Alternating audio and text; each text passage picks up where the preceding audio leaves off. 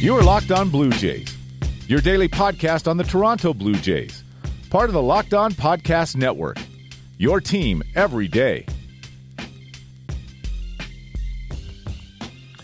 Hello, Blue Jays fans, and welcome to Locked On Blue Jays, your daily dose of Toronto Blue Jays talk directly into your veins. Yes, we are making a liquid form of the podcast that you will be able to inject directly into you to get all that Blue Jays knowledge that you need. I'm your host, Ryan Andrews. I'm back for another day of Blue Jays talk, and we are going to talk about last night's game against Atlanta because it was positive, and we like to talk about positive things here on this podcast, as evidenced by yesterday's episode.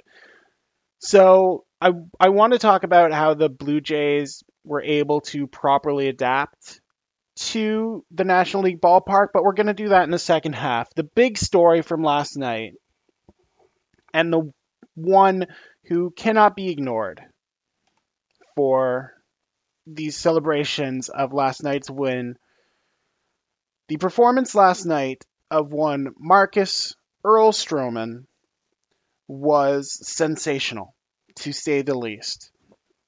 Marcus Stroman pitched 7 innings, 1-run ball, gave up 6 hits, walked 2, struck out 5. His ERA drops below 6 for the first time all season. He's down to 590, so pop that champagne. Stroman's getting back to form. And that's the big takeaway for everyone, I think, is that, Marcus Stroman's back. He's recovered. He's put the shoulder issues behind him. He's back to being who we are. And yeah, that's very easy to say on the surface. That it's correct. He's been great since returning. That's his 3rd start out of 4 since returning from the DL, where he's only given up 1 earned run or fewer. Aside from that game against the Mets, which let's not talk about that game. Let's just ignore that. But no, Marcus Stroman was dominant last night. He was in complete control. That confidence that we've determined is so important to what Marcus Stroman is able to do as an MLB pitcher. That confidence was on full display last night. He had complete control of his pitches. He was putting them wherever he wanted. Of his 93 pitches, 60 were called strikes. And more importantly, of the 23 pitches that were put into play for Blue Jays batters, 17 of the 23 were ground balls. That is the big metric for determining Marcus Stroman's success. That is the key to him being the ace of the staff that people think he can be. And he had it going last night. And it was easy to see. Again, he was putting pitches wherever he wanted. And getting those calls from home plate umpire Corey Blazer, jumping ahead of myself.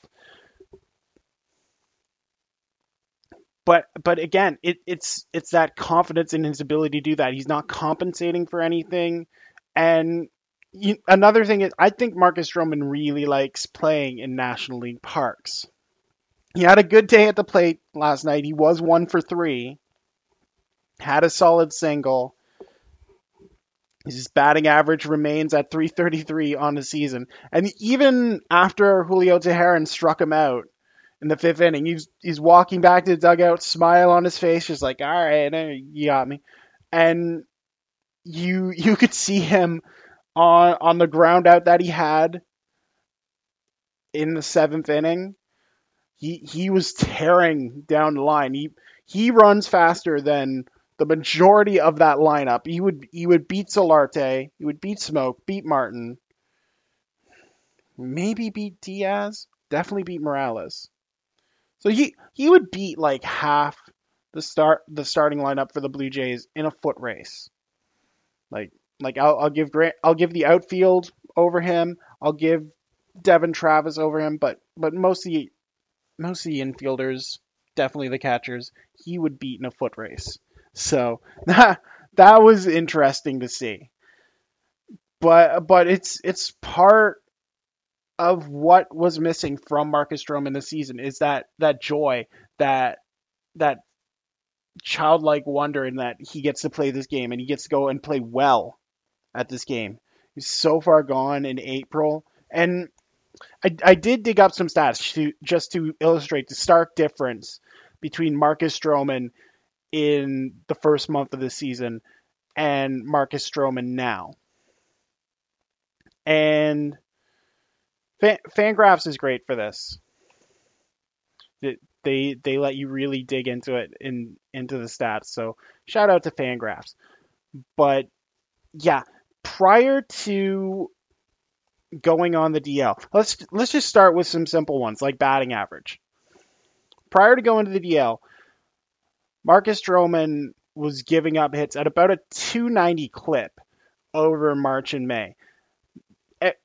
In this day and age, 290 is like godly at the plate if you're a batter. If you're a pitcher, it's terrible. And Marcus Stroman was just not able to do anything about it.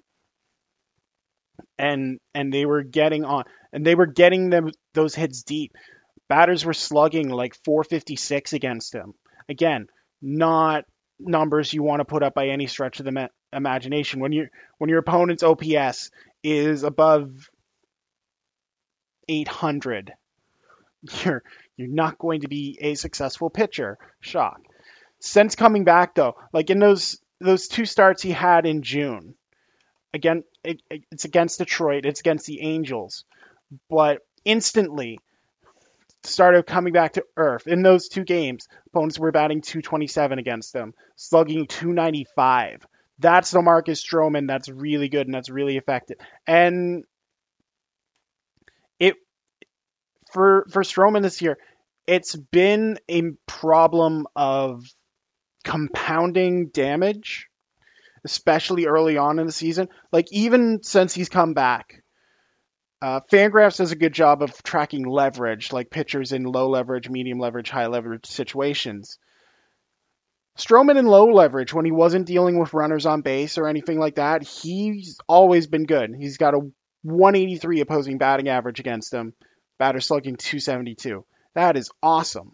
However, once Stroman put that initial runner on, once a seeing eye ground ball got through, once a batter got away from him and drew a walk, that is when the problems really compounded themselves for Stroman. Even with the starts since his return, opponents are batting 351 against him this season in medium leverage situations. That's like runners on first, maybe runners on first and second, but instances where there's not a clear and present danger for a runner to score. But he just continually compounded those errors by giving up those singles, those doubles, those home runs that turned that first and second into the finishing blow for a Marcus Stroman afternoon. Batters were slugging 508 in those situations against Stroman this season. And it's very easy to see why they were doing it, and it's going to be the obvious one that, coming back from the injury, he's able to do things he wanted to do. Well, it is, because the main problem for Marcus Stroman this season is that he was not able to get any kind of movement going on his main pitches, and batters were just teeing off on them. When you look at Fangraphs tracking a pitch value, when Stroman was dealing last year, his best two pitches were his sinker and his slider.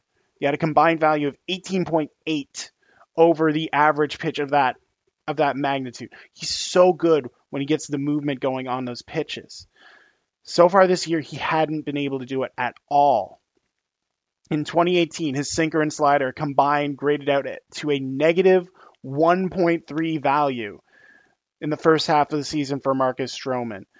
Just unable to generate any kind of proper contact that would be useful in generating those ground balls.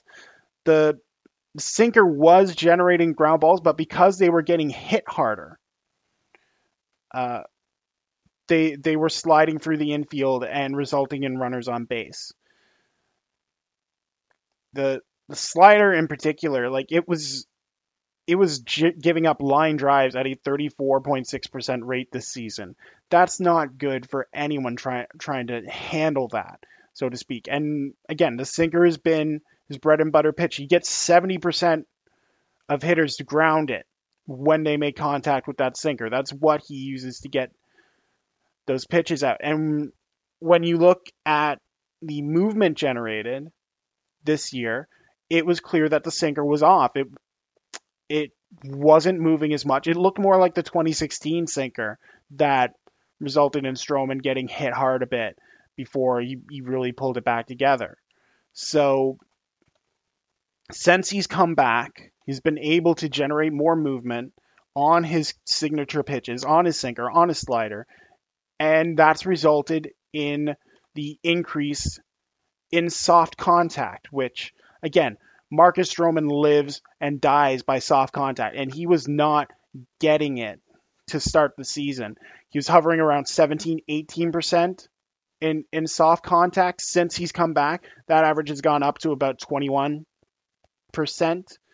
which you want to see it going higher, and it is trending higher. He's specifically got a 25% soft contact rate in the month of June. His hard contact is dropped considerably. It was about 46% in April and May. It's hovering down now below to around 30%, which is really where you want Stroman to be with that contact rate, so you get those soft ground balls that get those double plays. So again, last night was a perfect encapsulation of a Marcus Stroman start. He kept his pitch count down. He got the soft contact he wanted. He got runners erased when he needed them to be erased instead of compounding his damage. And it's why you can see Marcus Stroman having a lot of success going forward. And I'm very excited to see that. So excited that I've pretty much taken up this episode talking about Marcus Stroman. But again, he's got such a joie de vivre when it comes to this game. I want him to succeed. And I hate the Tom Gordon comparisons because I think Stroman can fight a little bit better than that when he can get the movement going on his pitches. I'm not sure if he could do that as a reliever as effectively as he can as a starter, but that might be a conversation for another day. For now, we are going to take a brief commercial break.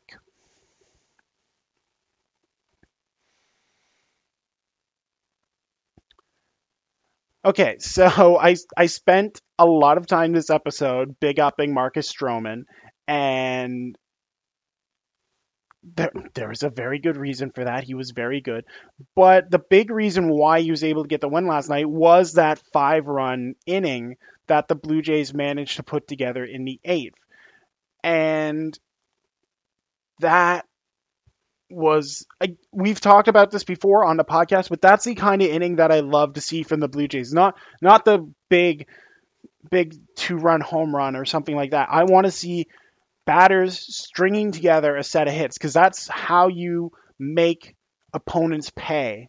It's not they'll give up a 2-run shot, fine, that's a mistake. There's nothing you can do. But when you consistently string together hits, that's when you build up these big innings. That's why the Red Sox are so good at really burying their opponents, because they just do not give up and they keep pounding and pounding and pounding.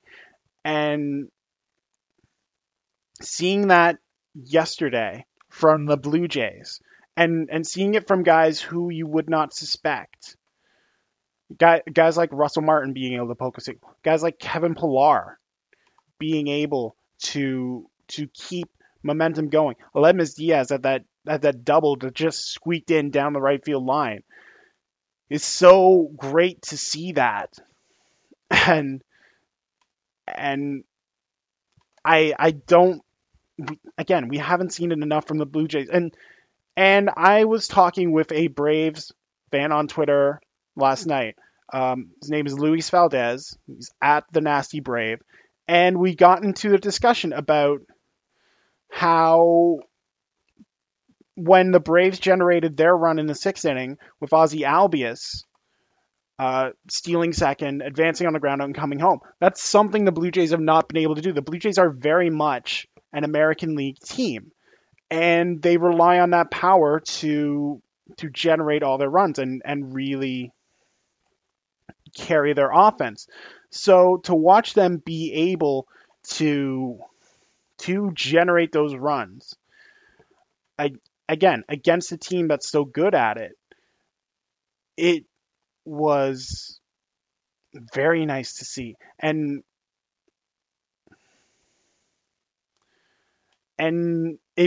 they probably needed all those runs. The Braves fan in question, Luis, was happy to see Tyler Clippard come out in the ninth, and admittedly, a lot of fans probably were like, "Oh, is 5 runs going to be enough for Tyler Clippard?" But Clippard's been good lately, and he showed why last night. Got a pair of strikeouts in the inning. Clippard was very effective. That Sportsnet had that graphic last night that showed that Clippard, O, and Axford all have whips below 130, which, considering they're making a combined $5 million or one Junichi Tasawa, that's awesome. So, was very happy with that. Was very happy that the Blue Jays were able to put the boot on the throat of an opponent there. Because another fan, I won't say their name, but they predicted a double play coming off the bat of Russell Martin when he stepped in, and Martin ended up getting a single that really kept that inning going and really, again, put the boots to AJ Minter after that initial error that the Braves made to put then Solarte on board. Gurriel came in to pinch run, and he was able to get second on a failed pickoff attempt. So the Braves really compounded their errors at the start of that inning, manufacturing a run for the Blue Jays.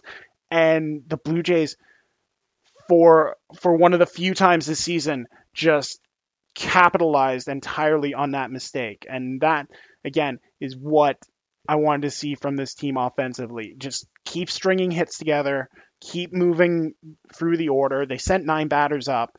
Eventually, the fan I was talking to was proved right. It was a Teoscar Hernandez double play that ended the inning, but it wasn't a Russell Martin one. So we'll give partial credit for that one. But yeah, for the Blue Jays going forward, they're going to have Vladimir Guerrero Jr. here to provide power. They're going to have Bo Bichette to provide some power. But it's a team that really needs to improve its ability to generate runs like that, to manufacture runs like that with a single, with advancing the runner on a ground out. And to finally see that last night, it was frustrating because this is what it could have been for the Blue Jays, but instead, you did get that glimmer that it can be something here. And it's too late this season to really make a difference, but it bodes well going forward. That guys like Grichuk, that guys like Diaz, Travis, Pilar, guys who may be a part of that next generation, that Guerrero generation, can be guys who can generate offense. And you need to see it a lot more consistently than they've done this season, but that hope is kind of there. And when you have more guys like Speed, as Luis said last night, when you can generate runs like that and really make yourself multi-dimensional, that makes your team so much better.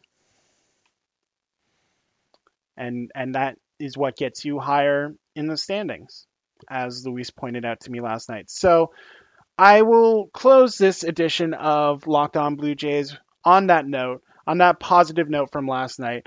If you want to follow me on Twitter, you can follow me at NeoAC18. That's NeoAC18. You can follow this podcast at Locked On Jays. And yeah, the Blue Jays go into tonight with Sam Gaviglio going against Mike Fulton-Evans, who's an all-star. So good luck, Sammy G. Well, I'm sure there are many people who have the faith that you'll be able to outduel Mr. Fulton-Evans, but at this point, we got the split in the bag. I'm happy with that. So I'll be looking for it. I'll be tweeting tonight, so be on the lookout for me. And again, thank you to Luis Valdez for that conversation. He is at The Nasty Brave. And thank you to all of you for following and listening to this podcast. Again, it is always appreciated. So for everyone here at Locked On Blue Jays, I'm Ryan Andrews. Thank you so much for listening, and y'all take care.